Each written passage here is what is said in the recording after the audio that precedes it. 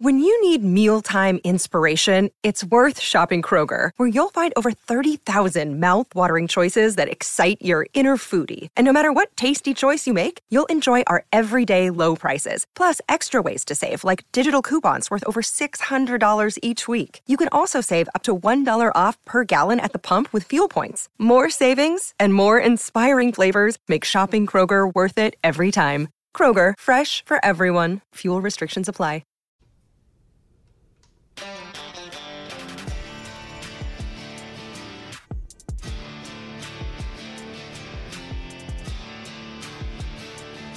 This is the Main Attraction Podcast. Now here are your hosts, Justin Strawn and Ryan Nelson. Welcome to the Main Attraction Podcast, where we discuss the biggest television shows and movies in the entertainment industry. I am your host, Justin Strawn. Joining me each week is the other host of the show, who I hope if he had to meet his 12-year-old self, it goes a lot better for him than it does for Aaron, Ryan Nelson. Interesting you bring that up. Sadly, it took to episode 3 when Mac gave her date of birth for me to realize I'm the exact same age as the Paper Girls.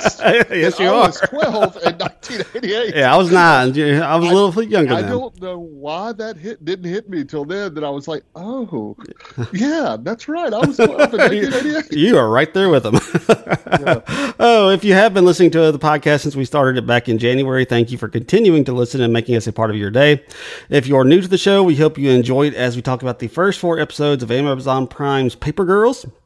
If you are new or a regular and would like more access to the show, visit our Patreon page and become a patron of the Main Attraction Podcast. Go to patreon.com/the Main Attraction Podcast. And you can get Patreon-only content. You can support us at a $3, $5, $10, or $20 level. When you join up, we'll shout you out here on the show.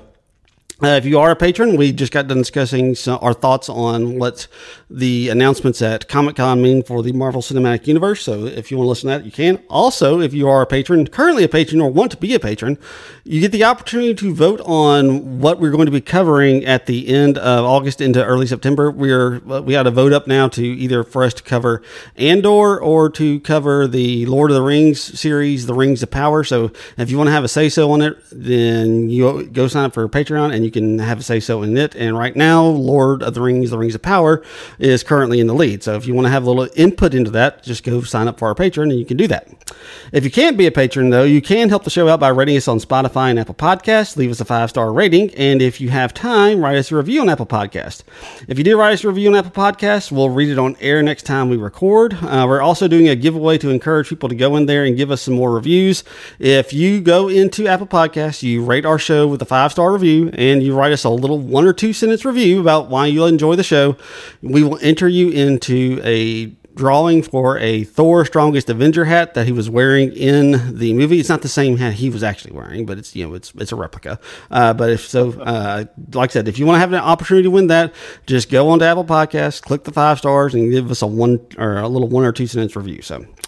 All right. Other than that, that's about all I can think of. So we are talking about Paper Girls. Ryan, what'd you think about Paper Girls? I actually really enjoyed this. I thought it was fun. I know it's going to get the Stranger Things comparison. It is, but I thought it was I thought it was different than Stranger. Oh yeah, it is. It's very different than Stranger Things. I think so too. One of the things I texted you, I've done a little more research into it, so I want to kind of give a little bit more background to why I think this is the case. But the thing I texted you when I was watching like episode 3 or starting 4, I said this is a really good show with some really bad CGI because the CGI is rough. I'm going to give your thoughts on that real quick. Well, I think I texted you that it reminded me of the early 80s, like I was watching Buck Rogers or Battlestar Galactica or the original Tron movie with Jeff Bridges. Oh, yeah. It looked like that. That may be what it looks most like. All right, so I did some research into this. So I did a little research into the show when I first came across it. I came across it a little bit before we recorded, before it came out last week or this weekend. And obviously I found out that it was a comic book series. I was not familiar with the comic book series at all. I'm guessing you weren't either. If I'm not, I'm guessing you probably aren't.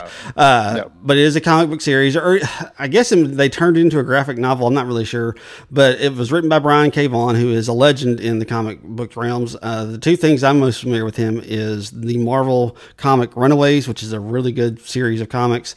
And he also did like one of the, like whenever somebody says, I want to get into comics, one of the first things that people who are comic nerds will tell them, they'll say, well, go read Y the Last Man. That is, I haven't read all of it. I've read some of it. I haven't read all of it, but it's not so superhero-y and all that type of stuff. It's just it's really very, very story based. So it's Brian K. Vaughan, and this is supposedly has this mammoth following that is out there. Paper Girls does. And like I said, I was unfamiliar with it, but just kind of going in after I watched, did you finish all 8 or did you just watch just the first 4? I just watched the first 4. Okay, I went ahead and finished it because I wasn't sure how much time I'm going to have this week.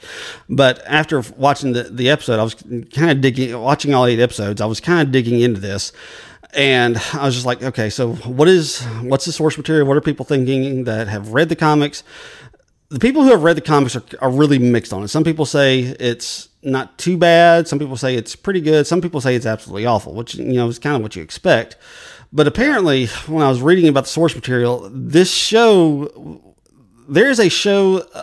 version of this show out there somewhere that is much more bonkers than the one that they gave us. Because apparently, in the comic or the graphic novel, whichever you want to call it, they have like the big robot that you see at the end of episode 4. Like there are just tons of these big mech robot fights. There are supposed to be like dinosaurs all over the place, like eating people. And what I've kind of come to the conclusion is Amazon bought the rights for this, and they got the people, they got the stuff, but they weren't 100% certain if it was going to do well, so they went cheap. And like I said, because the bonkers version of this show, I think would exist somewhere, but we don't have it. So, like I said, well, do you think they went tame the season 1 to hope to get a season 2? Maybe I would think that's possibly the case because. But I would honestly think if you want to, you want to go big to get that season 2. I see that. So, I see that too. Yeah. Like I said, because there is one scene in the second half of the show that the CG looks pretty dang good, and you'll notice it pretty quick. And you're like, oh, that looks really good. And it's pretty apparent. Like, all right, we need to make this one scene look good, so we're going to put all of our CG budget on that, and they just kind of make do with the rest of it. But look, the story I think is really compelling. I think it does a really good job of it. There are some time travel stuff that is just kind of like it's a little bit wonky, but nevertheless, it works in the second half. But what Brian K. Vaughan does so well in his stories, because they are kind of bonker stories. Why the Last Man is about. Every male on Earth, biological male on Earth dying, and there's only one left. That's a pretty bonkers thing for it to happen. Yeah, absolutely. Runaways is about these kids who find out their parents are basically supervillains and they kind of have to rebel against them. So like his stories are bonkers, but what he really excels at when he's telling a story, and I think becomes really evident in the show, is the character development and just the way you get attached and emotionally drawn to his characters. And I think that is very much the case in this show as well. Absolutely. And let's just give them credit. They cast 4 excellent leads. They did. For young actresses and young actors. They killed it on all 4 of that casting. Yeah, I think all they 4 of those young ladies. Unbelievable job. I couldn't complain about any of them. Yeah, it was a really, like I said, I wasn't really sure about them at first. That first episode, there's so much going on in that first episode. Yeah, there is. It's really hard to, follow along and keep up with everything. Look, I have this issue with almost every first episode, especially of a show like this, where there is just so much groundwork that they have to lay down. And so you're trying to lay down all the groundwork about the girls and what they are. So you've got 4 very different girls. You've got Erin, who is the Chinese immigrant, or the daughter of a Chinese immigrant. You've got Mac, who is, the tough, comes from a poor family, trailer park type kid. Then you got JK. Is it JK or JT? It's JK, right? JK. or KJ. I always get the initials mixed up. So KJ, who comes from the rich Jewish family, that's some tension between her and Mac, and then you've got Tiffany, who's just the brainiac of the group. And so, like I said, you got four very different types of personalities on this cast, and they all do a really good job. And like I said, I thought they do a really good job of casting this. I think they do a really good job of giving us their background. And then when they actually start the time travel stuff, when the people from the future show up in episode 1, it gets a little bit hard to follow. I don't know what you thought, but I thought it was kind of hard to follow. Well, it just, all of a sudden, I'm like, now what happened? They're in the, because they were in a car, right? And then all of a sudden they're in the future. That was confusing that they even time traveled. So that was confusing. Yeah, and also the kind of the confusing part, like all of a sudden Erin is shot, and then next thing we know, those little things are on her, and now she's healed. Yeah. So I'm like, okay, what is all going on here? And obviously they start to explain it later on. That's you're fine with that as long as you get an explanation. Yeah. I do think they take a little too long to explain it, because you don't really start getting any answers about what's going on until they get to episode 3 for the most part. Yeah, you're right. You're right about that. Yeah, but like I said, I mean, those complaints aside, what they were smart to do is they really did a good job of getting 4. Like, I don't know how old these girls are. My guess is they're probably a little bit older than older than 12, if I had to guess. But they got 4 really talented young actresses, and they are letting them cook at many points throughout the course of this episode, of these 4 episodes. Yeah, I agree. I think all 4 of them had scenes where they really got to show how talented they were. I thought Mac really stood out because I think she has the hardest part. Well, I don't know. KJ may have the hardest part because her story in the first 4, we hadn't got a lot of background, right. But I thought the stuff that Mac is dealing with is really heavy. Mm-hmm. Oh, yeah. I thought she really did a good job. I loved the scenes with her and her brother. Yeah, those were fantastic. That was maybe the best parts of the show, the scenes with those two together. And like, her brother is a guy that I've seen a million times. Right. And I was like, but like, now he's getting a chance to almost be a lead in 2 episodes. So good for him. Yeah. I thought they all got to do, and I really liked Erin as well, because her and Ali Wong, who was fantastic as older Erin. Yes. But, the insult. Don't call her older. Ali Wong is a comedian, by the way. Yes, she is. You may not show that, but she does some excellent dramatic work. And I like their storyline of, she thinks young Erin thinks older Erin is a loser because she didn't end up being a politician. Right. And having married with a bunch of kids. And then as the episodes go on, she kind of feels bad because older Erin has had to deal with her mom, and life hasn't been as easy as she thought it was going to be. And you start to learn, oh, okay, so there is stuff like depression and anxiety and things you have to deal with as an adult that doesn't look like it's going to happen when you're a kid. You just think everything's going to turn out perfectly. Right. Yeah, that's exactly what it is. And, when you're 12 years old, you think, I would imagine that most, I don't know, maybe a lot, I'm not sure if it's going to be a most, but a lot of 12-year-olds, if they had to meet themselves 30 years in the future, would probably might be difficult, because, when you're 12, you got, you're like her, you want to be president, or you want to be an actor with, tons of movies and Oscar awards, or you want to be a rock star. Absolutely. Well, I'll tell you, in August of 1988, Ryan saw Saturday Night Live for the first time and thought, oh man, I'm going to be on that show one day. Yeah, I mean, I'm the same way. When I was in 1988, I was 9 though. So I mean, if I was doing the 12-year-old thing, I thought I actually wanted to be a lawyer at that time. And you don't realize that when you are saying that as a 12-year-old, and you start to do a little research, you find out it's really far more paperwork than what you actually see, like in a courtroom, and like that's the reason I didn't go down that road. It's like, that doesn't sound interesting to me. But I will say this: 17-year-old Ron would be very impressed where he is today, because he didn't know what he was going to do for a living and thought he was an idiot and never would amount to anything. So he would be happy with where he is. Right. 12-year-old probably did think he was going to do something huge. Yeah, I mean, like I said, I would think a lot of 12-year-olds. Now, look, some people, some 12-year-olds maybe if they want to be a basketball star, and if you're 12-year-old LeBron James and and maybe Right, if you don't end up in the NBA, then maybe that is a disappointment for you. So, but yeah, I think that's kind of one of the things that they're trying to show in this show is beyond just the action stuff, beyond just the the comic bookiness of it all, is they're trying to show life works out a lot different than what you think it is when you're a kid. And right. So many of us chase certain dreams, and maybe we purposely change our dreams because our interests change, or something happens along the way and you have to change the course of your dream. So like I said, and also I was going to say with Aaron specifically, young Aaron is taking care of the mom a lot at 12. Right.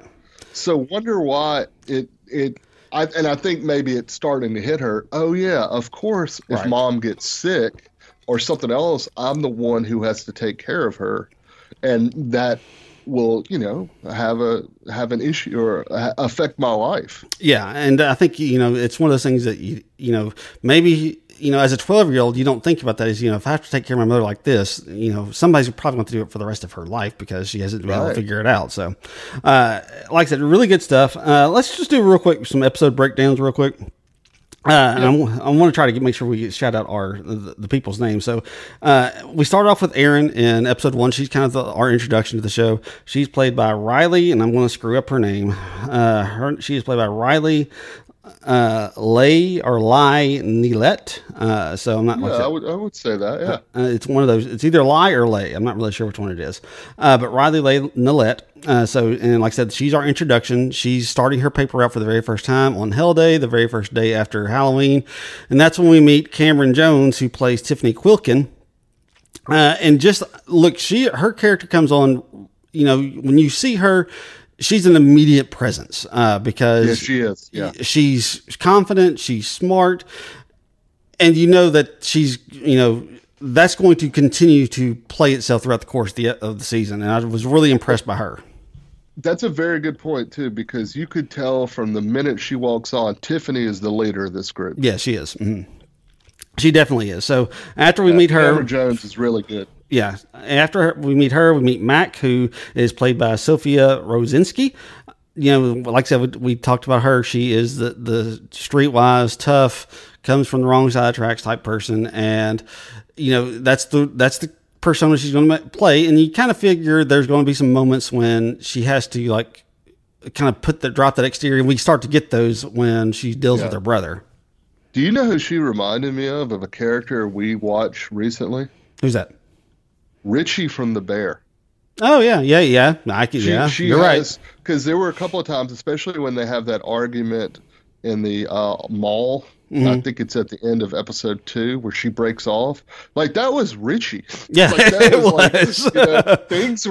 Things had been going good. And they were kind of looking bad, and then she just really, gets angry, and So she very similar character to that. Yeah, you're right. I hadn't even thought about that, but you make a good point. She's very similar to Richie from The Bear. After we meet her, we meet KJ Brandman, who is played by Fina Straza. She has a lot of development in the show. At least, maybe I may be getting ahead of myself, but her character I think is the least developed to start with in the show, and I think she gets a little bit more as it goes on. Yeah, I would say she was starting to. 2 and 3, I don't think she got as much as the other girls. Right. But in 4, she was starting to come on. Yeah, she definitely was. And that was good to see because she was kind of like the least impressive for me for a while. Yeah. And then when episode 4 happened, okay, this is finally we're getting something from her because we hadn't really been getting much from her prior to this. So, like I said, that's just kind of the introduction. We get the episode 1 serves as the introduction, plus it serves as getting them into 2019. That's where they meet Ali Wong, and that's kind of where we go into episode 2. So episode 2 is all about basically coming to terms with being in the future, being basically 31 years in the future. So they meet, they go to Erin's house because they still think they're really not sure where they are, but they go to Erin's house. And that's when, they had that meeting between the two of them. And, we talked about this, but younger Erin is just so incredibly just mean. It seems like a bad word, like a too soft of a word. I mean, she is just brutal to older her. They are, and let's give those two, Riley Leigh Netlett and Ali Wong, they started to kind of look like each other because of their mannerisms and the way, like, they facially look alike anyway.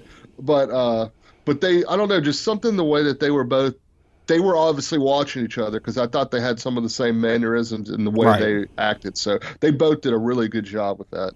Yeah, I thought they did too. I thought they did a really good job with that. And, they also, one of the things I like, one of the great things about doing a time travel show is when you get people who go to the future, like these 4 girls have, they start learning about the internet. They learn about Google. So they start Googling folks. They Google themselves. They Google their brother. And that's where Mac has like just this eye-opening moment when she Googles her brother and she finds out that he's a doctor. And because when we first meet her brother in episode 1, he's just an absolute jerk in that one little scene that we got from him. And so now to see that he's an ER doctor at this hospital, it's shocking to her, but it's also shocking to us as well. Yeah, and I thought he really did a good job. Cliff Chamberlain again. Yeah. Just how, one, I love the scenes where he acted like a kid again with her, and they did the stuff they enjoyed doing. Right. Like shooting fireworks also. But also where he tried to talk to her, seriously about, hey, our life as young people was not okay. No, it wasn't. Yeah. And I thought that was really good. Yeah, it was really good for him to, kind of let her come to terms with that. Also getting her to understand, the stuff you say that we were saying back in 1988, you can't say that anymore. Just getting her kind of up to speed on, some things have changed. Telling her, she goes through all the insults that she can still use. Just really good stuff from them, and you kind of feel like that's a little bit tenuous just because that he can't be like that around his family. That's just right. He's not, even though he's kind of being taken back in time by her showing up at this point in time. That whole deal is, it's like, it's going to come to an end at some point, and you're just waiting to see what the fallout from that is going to be. And it ends up being just that KJ just has to take her away just because to save her life. We haven't talked about Prioress real quick, so let's talk about her real quick. Yeah. How convincing of a villain is Prioress to you? I thought she was very convincing. Yeah, I thought she was too. I like her. I knew her from True Blood. Yeah. She was on that show for a long time, but I like her. She's been some other stuff, but I thought she was very convincing. She's scary. Yeah, Dina Porter plays Prioress. Like I said, I thought she was scary. The only thing that made it a little bit, and this has nothing to do with her, it has everything to do with just, once again, kind of the budget of the show. Those outfits that the old watch are wearing are awful. Yeah, they are.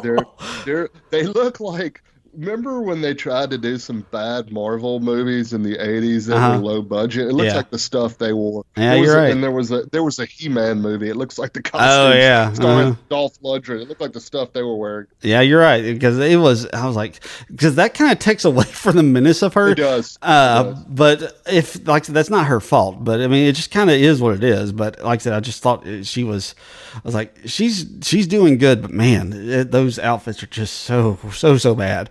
But yeah, so like I said, I love what they were doing with Mac, but also, Mac learns from her brother that she died at the age of 16. Yeah. So, that's the way they handled that with her and with her brother, because that's just what made that interaction so great, is because the fact that, her brother is just like, she's been gone for, it's been 27 years, I guess, since she hasn't been in her life, since she hasn't been in his life. And it's like, I've got my little sister again. So, and it just, like I said, it turns him back into a teenage boy again. And that's just what made that so great. And he mentioned something, and I noticed he's not in the rest of the show, per IMDb. Right. Mm-hmm. And he mentions that he's going to take some of her blood to make sure she doesn't get sick again. Right. I thought that was interesting. I'm assuming that comes back up. If not in this, and don't give it away. I will not give it away. if not in season 2. Right. Because that, for them to mention that there has to be, that has to be gone back to at some point. Yeah, I would think it would as well. So, but anyway, let's go on. And one other thing that it mentions is, she also gets a revelation that her stepmother, who she couldn't stand, when she got sick, that like seemed to just awaken something in her stepmother. And it, like her stepmother became very concerned for her, very wanting to, constantly make sure she was okay. And it was in episode 4 when they go to the grave. That's her stepmother that's there. So, Yeah. All right, let's see. Anything else? All right, let's go on to, we haven't talked about Larry yet. Yeah, I was going to say, yeah. All right, so Larry Radikowski, played by Nate Cordry. This is where we start to finally get some answers, thankfully. Yeah. What did you think about Larry? Because he's in other stuff, but I've known him mostly from For All Mankind. Oh, yeah, I forgot he's in it. Well, he's a comedian. Yeah, he's a because comedian. he's Rob Corddry's brother. And I've always enjoyed him anytime I've seen him and stuff. So he was perfectly cast in this role. This is a perfect role for him because he's the nerdy scientist and the hero, and then the guy that's skeptical. I really liked his character, and I've always enjoyed his work, but I thought this is a role for someone like him. I thought he did a really good job. Yeah, I thought he did a really good job too. I really liked his character in this. He plays Larry Radikowski. He is part of the STF. We learned that the STF, because they mentioned the STF in one of the previous episodes, but we learned that it stands for Standard Time Fighters. And like I said, he's the one who's explaining everything to us. We learned that the people who are chasing them is called the Old Watch. And basically, it's this time war between the STF and the Old Watch, where the Old Watch has gained control, and they have basically been brutal in the way that they treat each other. But what's interesting is he is not from the future. He is from the current time, but the STF is, when in their time traveling, they recruit other people for what they call certain, just important time periods where there's important events that have to have things done about them. And that's what's so interesting, because, he's taking on this fight, but he's not from the future. He's still from our current time. So I have a question. I was kind of confused. What year, the first scene where we see Larry and Juniper, what year is that? I think it's 2019, but I'm not 100% positive about that, but I'm pretty certain it is, because the very next scene after we meet them, and when they're doing that scene and he's at his barn or whatever it is, he goes back to her and he tracks her down because she thinks that she thinks he's Uber Eats. And so I think that's 2019. So, I mean, with them talking about Uber Eats, I would imagine that has to be now. Yeah, that's a good point. So that just occurred to me, is that they're talking about Uber Eats. So that has to be in the current time. So yeah, I'm pretty sure that's 2019 based off of that. And the tape didn't work. Yeah, the tape didn't work because apparently, that's the scary thing about these ablutions that the Old Watch do. When they take you up and they wipe your memory clean, even if you find your tape, you may not believe it. You may not understand what's going on. And that's what happened with Juniper. He played her tape for her and he couldn't get her back regardless. And that, so that's the reason why he's freaking out so bad. Cause I didn't understand. It's like, all right, you made your tape, so you should be fine. But they reinforced that in the very next scene when he takes her tape to her and she plays it to him, and he plays it to her, and she's basically like, I don't know what's going on here. And she wouldn't believe it. So that's that real big scary thing there. So, all right. So let's see. Anything else about the episode 3? Excuse me.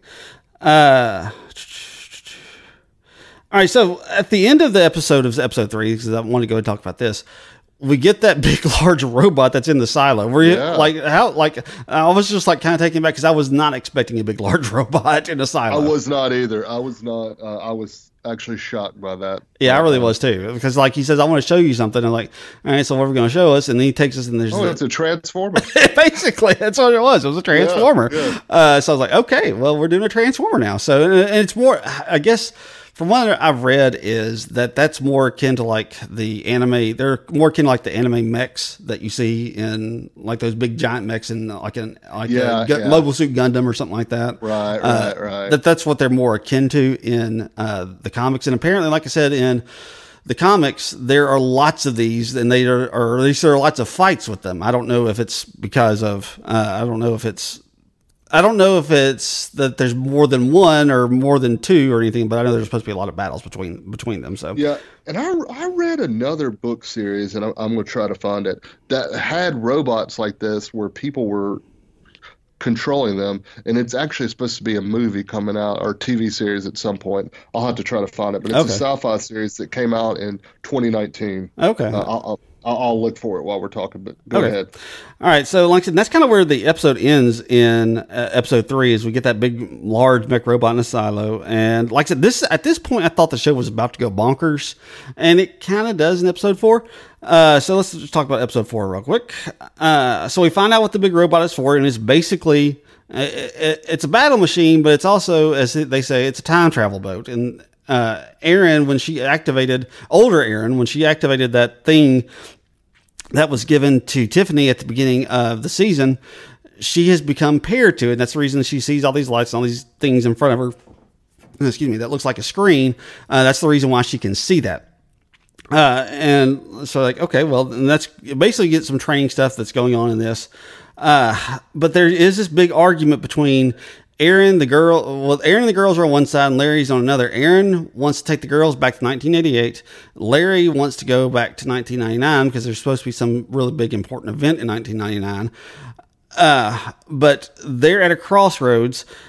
And we also start to, like I said, this becomes a real huge, just like exposition dump, because we learn about them having about this robot. We learn about the Erin's pair to it. We learn about folds. We're learning about that, and so they've got 6 hours to get to this fold. So there's a lot going on this. And then you got Pryorus out there who's hunting them down currently. So a lot going on in this episode. Lot going on, and the book series I was talking about is the Themis Files by Sylvia Newell. Okay, it's called Sleeping Giants, and it's supposed to be made into some streaming services bought it supposedly. But it's a very similar thing where like it's a huge robot like that, and humans are actually in the robot. Oh, cool. Helping it move. So okay, I'll watch that. So like I said, so just a whole lot of stuff going on in this particular episode. This is also where, Mac starts to have a little bit of reality start to hit her with her brother. Yeah. Because like I said, we mentioned this, in episode 3, you don't really get that, but you kind of know that this dream scenario where she's with her brother and their life is great, grand, and wonderful. Her brother has grown up. He's not the same person. And, his older daughter is a punk. I mean, I was gonna say she meets her spoiled nieces, and it Richie's her where she all of a sudden has to ruin the situation. Exactly. I mean, and the younger daughter was nice. I like the younger daughter, but the older daughter, Wilder, and like she says, what kind of name is Wilder? She was just awful. Just absolutely awful. It's like she could sense that Mac came from poverty and she didn't want to have anything to do with it. You would think Dylan would, try to like teach that out of her, but that's how she grew up. That's how his daughter grew up. And it's hard for her to really, just because your dad says, I grew up poor, didn't have much, you can't completely get that out of them. Well, you may want them to not be that way, but it's hard when they're going to a private school and have all this, the want for nothing. It's hard to get them to understand, what it's like to be like that. And, it was a difficult thing for Mac to have to kind of come to terms with. And also Mac is wearing her clothes, so that's always gonna set it off. Yeah, her leather jacket, as she so elegantly pointed out. It was a cool leather jacket, I will say that. Oh, it was absolutely a cool leather jacket. So KJ is the one who's kind of like basically is like, we have to make sure we get Mac back, and she's the one who's just seems to be hell bent on making sure, because the rest of them seem like we can't get her, we don't know where she is. But they kind of concoct a plan for KJ to go get her. And was it Erin or Tiffany that helped out for the most part? It was Tiffany, wasn't it? It was Tiffany. And let's give Larry, I love his negativity, pessimistic. Every time something like this happened, oh yeah, they're dead. Yeah, exactly. They're probably dead. They're dead. Yeah, they're not here. They're dead. He mentioned that multiple times. He thought Mac was dead the whole time, and then when KJ leaves, it's like she's dead. Yep, she's dead. I enjoy it. Of course, with what he's been saying, he has reason to suspect that. Yeah, exactly. I mean, he's been doing this for a while. I mean, they talked about where he got, I don't remember what year it was that he got recruited, but I think it was pretty close to 99. So he got recruited, and he's seen all this bad stuff that the old watch has done, and he has reason to suspect and to think that these people are dead. So, So like I said, KJ tracks her down. She gets Mac out of that restaurant where they're eating, where Pryor's is about to confront Dylan and Mac and his family. She gets Mac out of there right before that meeting can take place. And they get on the bike and they head back to the farm, and they're all on the big robot. The robot jumps into the fold. And this is when we get, because I heard he was in this, and I was like, all right, so when's he going to show up? I was like, I know Pryor's is sitting there, and then Jason Mantzoukas shows up playing the grandfather in a Tupac shirt. I'm like, okay, what are we doing here? But like I said, so I got really excited at this point because I'm like, okay, I guess this show is about to go bonkers.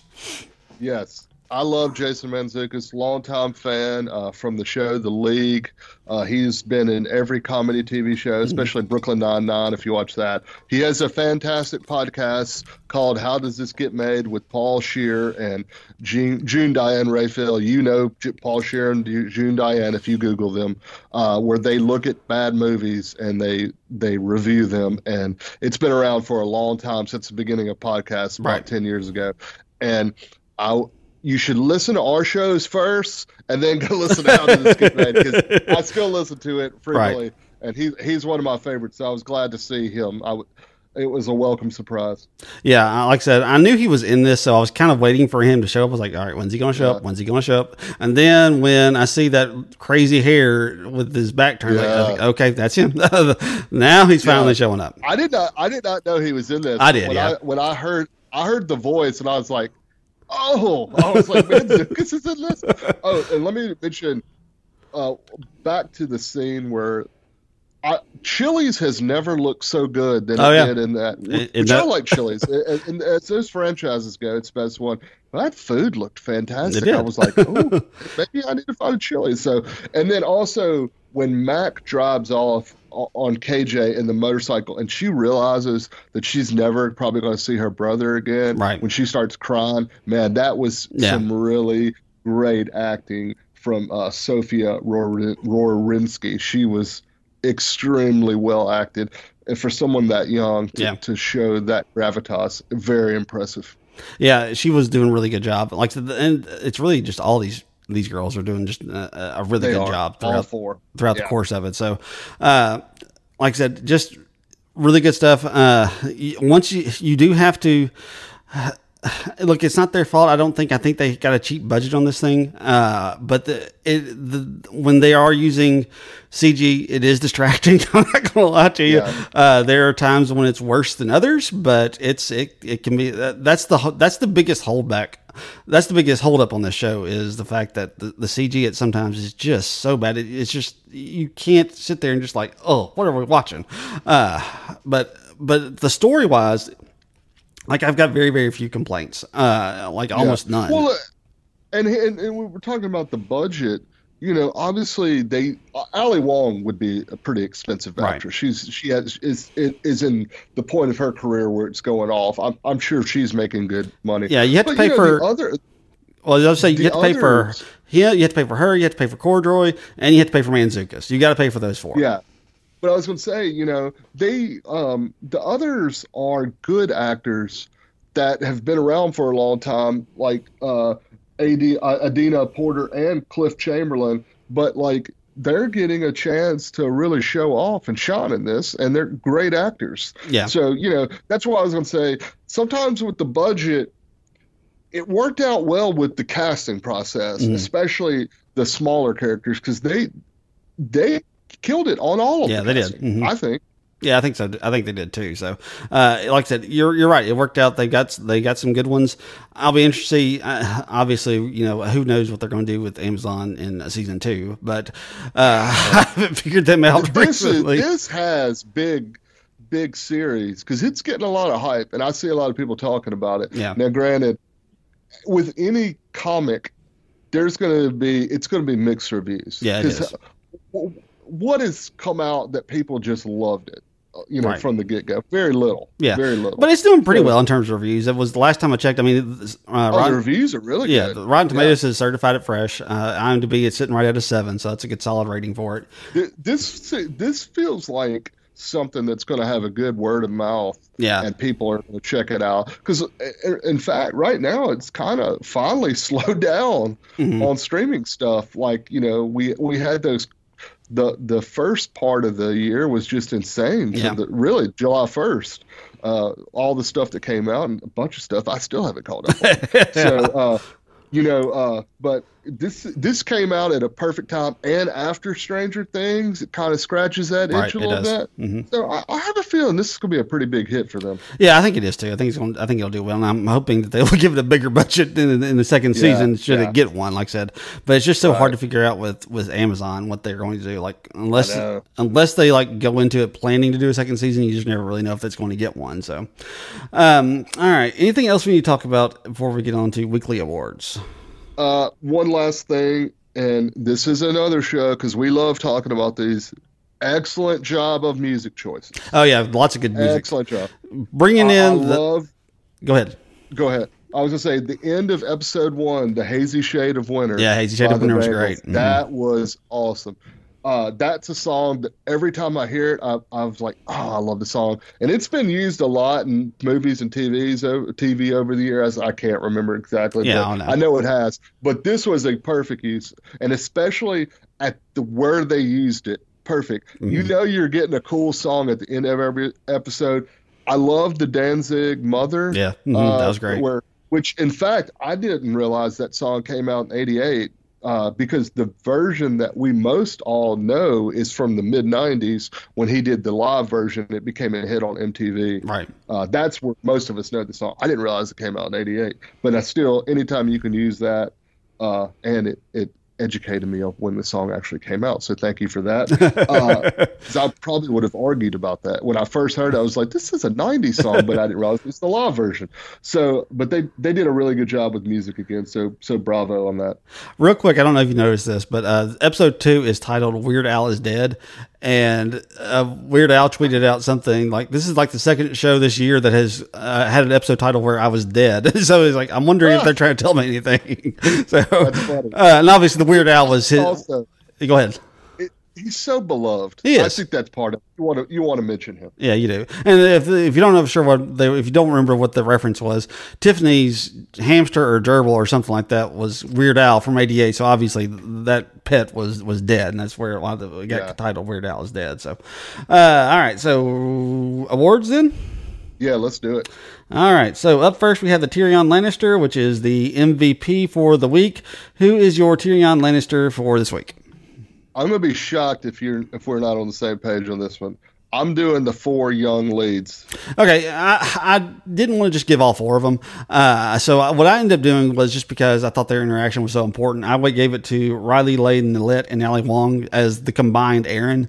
Okay. Because I just thought that's good too. I thought there was their performance carried those episode 2, 3, and 4. I thought, because that was so important with them. That's a good point. Finding out her adult self. So I thought that was really, really important. So if you don't have the right actress in that older Aaron part, this show doesn't work. Right. And Ali Wong is a very good actress. So bravo to her.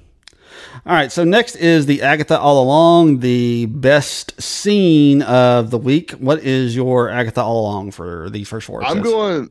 I'm going the end of episode 1 when that Hazy Shade of Winter. Oh, that was good. Yeah. We realize that they're and then the Aarons see each other and they say holy blank. So I just really enjoyed that. Yeah, I went with that scene where they meet each other, where the 2 of them meet each other, because just the inevitable freak out when they realize who they are and just how they handled it really well. So that's where I went with that one. So, all right, next is the If You Come with the King, You Best Not Miss, the best line of the week. What was yours?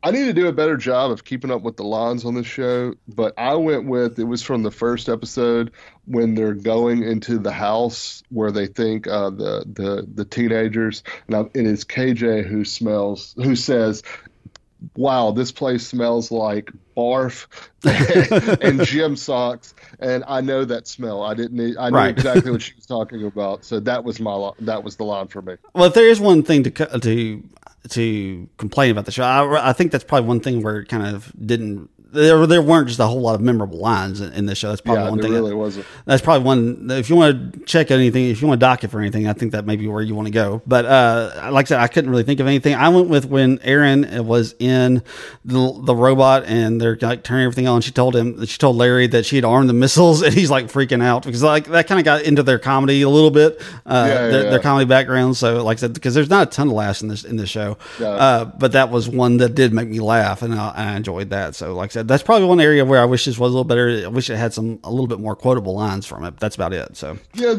if I paid attention, Ali Wong had some, because the scene where she's talking to the guy at the phone store, that was good. She said some funny stuff there, and then also where she's explaining to Erin that life hasn't gone exactly as she had planned. She had a couple of lines there. I should have paid more attention to, because a lot of times I have my phone and I write them down immediately when I catch something, but I missed it on this show. And I really want to. Ali Wong does just a really good job, because I mean, Erin is the one who's given her the most business, but really all four of those girls were really questioning her. Yeah, they were tough on her. It'd be really tough to sit there and listen to all this crap from 4 12-year-old girls who don't have the first clue about what's going on in 2019. And so, like I said, really good stuff from her, I thought, and just a really good performance. So I agree. All right, so we also do a rating here on the Main Attraction podcast. If this is not our final rating, but this is just where we currently stand with this season. If it is at the top of the game, if it's one of the best things we've ever seen, we give it a Game of Thrones. If it is just beneath the Game of Thrones, we give it a Lost. Middle of the road for us is Friends. Underneath Friends is a Full House, and at the bottom of the barrel for us is a Baywatch. Where are you rating Paper Girls so far after 4 episodes? I'm doing a Lost. I thought this was a very solid show. I think the CGI and it keeps it from going to a Game of Thrones. Mm-hmm.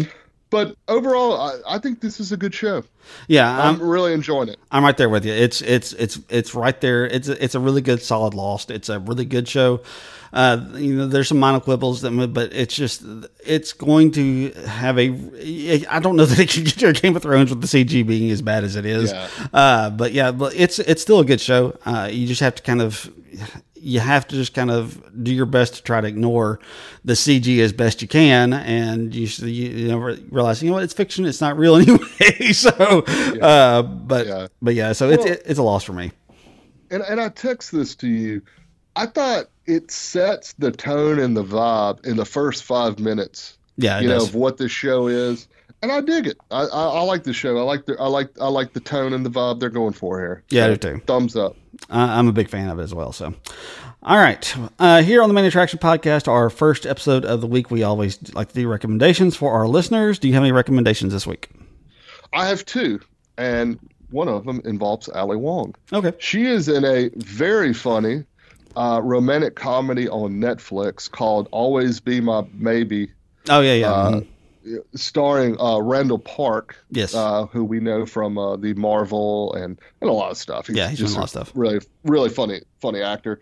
It's them together, and also involves Keanu Reeves is in this as well. And you see a lot of GIFs of Keanu Reeves, and it's from this movie. And it is a very funny romantic comedy. Netflix is mixed on their movies, but I will say when they do a romantic comedy, especially when they have funny people in it, they have found some hits on this, and this is one of them. So Always Be My Maybe is one to check out on Netflix, and it's still streaming. The second movie, I actually watched Honor Society. I want to watch that. On Paramount Plus. So it was actually really enjoyable. It's another kind of romantic movie. It stars Angourie Rice, who you will recognize as Betty Brant from Spider-Man, and also as the daughter from Mayor of Easttown. And I actually, the first time I saw her, because she was fantastic in this movie, one of my favorite movies of the last 10 years, The Nice Guy, starring Ryan Gosling and Russell Crowe. She's Russell Crowe's daughter. She's Ryan Gosling's daughter. Okay. And she's really funny in that movie. And so she's the star, and she has to, it's up to 4 people that are up to go into Harvard. They have to be chosen by McLovin himself. Christopher Mintz-Plasse is he's old enough now to be a guidance counselor, so he has to decide between the 4 people. So she decides to take out the other 3 people, and one of them happens to be played by Gaten Madrazo, a.k.a. Dustin from Stranger Things, and he's fantastic in this movie. It's a little different than what we've seen, so I just be aware. But it's really good. It's a lot of fun. It's on Paramount Plus. It's worth watching. Honor Society. Yeah, I like I said, I want to watch it. I just haven't gotten around to it. So, all right, I've got quite a few actually. So, first thing I want to recommend. I was in Biloxi this past week, and I was by myself. I was on a conference, and there was a significant amount of downtime.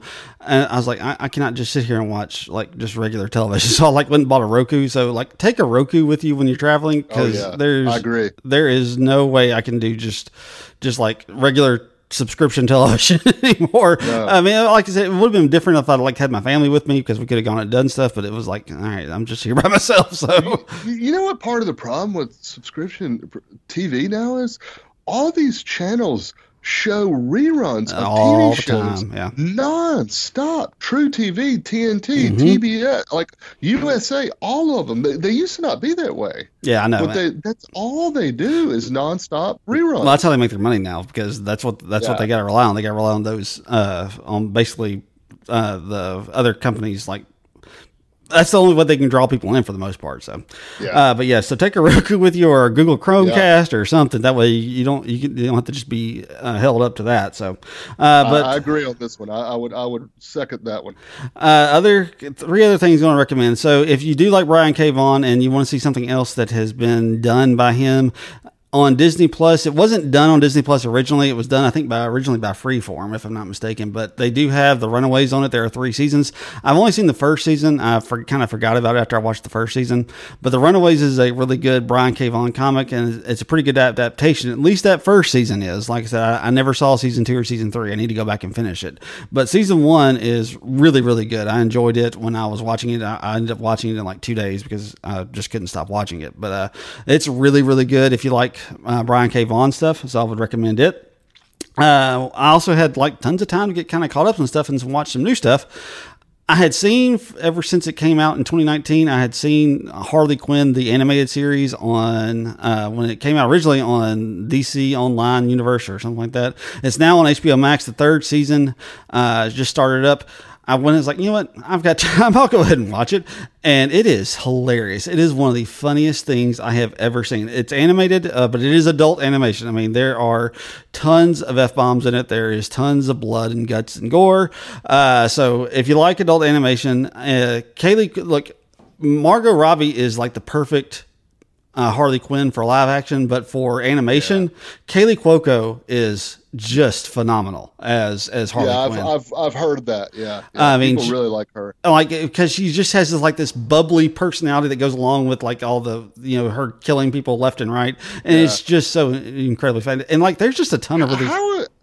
How has she not made it to Marvel or DC in live action? She is a perfect person. Well, I guess the issue is finding a role for her. I mean, because her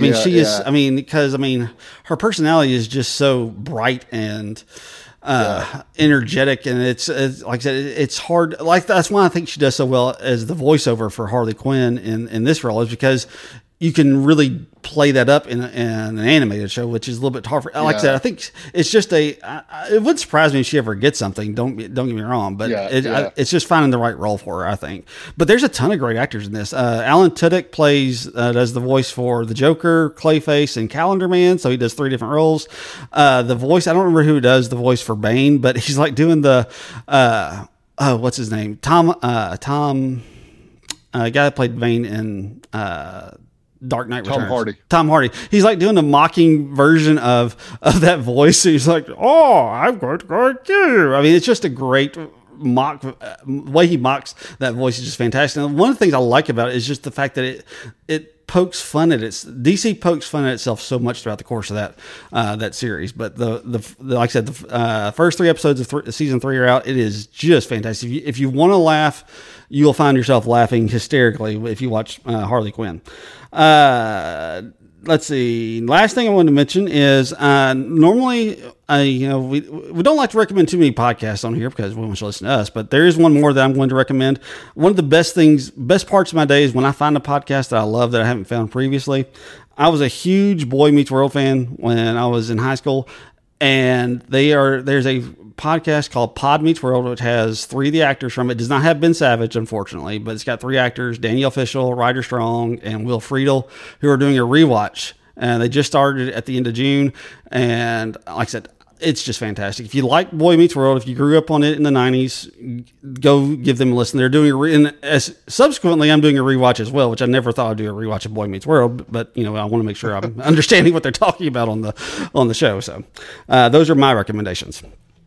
All right. Let's see. Before we head off, I do want to remind people we are going to be reviewing the 6th episode, I guess really the first 6 episodes of season 2 of Only Murders in the Building, which is on FX. If you haven't, not FX, Hulu. I get Hulu and FX confused all the time. It's confusing. So that's what we're going to be reviewing in our midweek. I'm going to release that probably Tuesday morning because those episodes release on Tuesday night. So I don't want you getting the episode 6 review of when episode 7 is already out. So I'll release that to you guys on Tuesday morning, and that way you can watch it right before you watch episode 7 on Tuesday night. So, and it's really great. It really is. It's really great. So, anything you want to say before we sign off? Appreciate everyone joining us, and we'll talk to you next time. I will echo those same sentiments. And as always, until next time, may all of your entertainment dreams come true.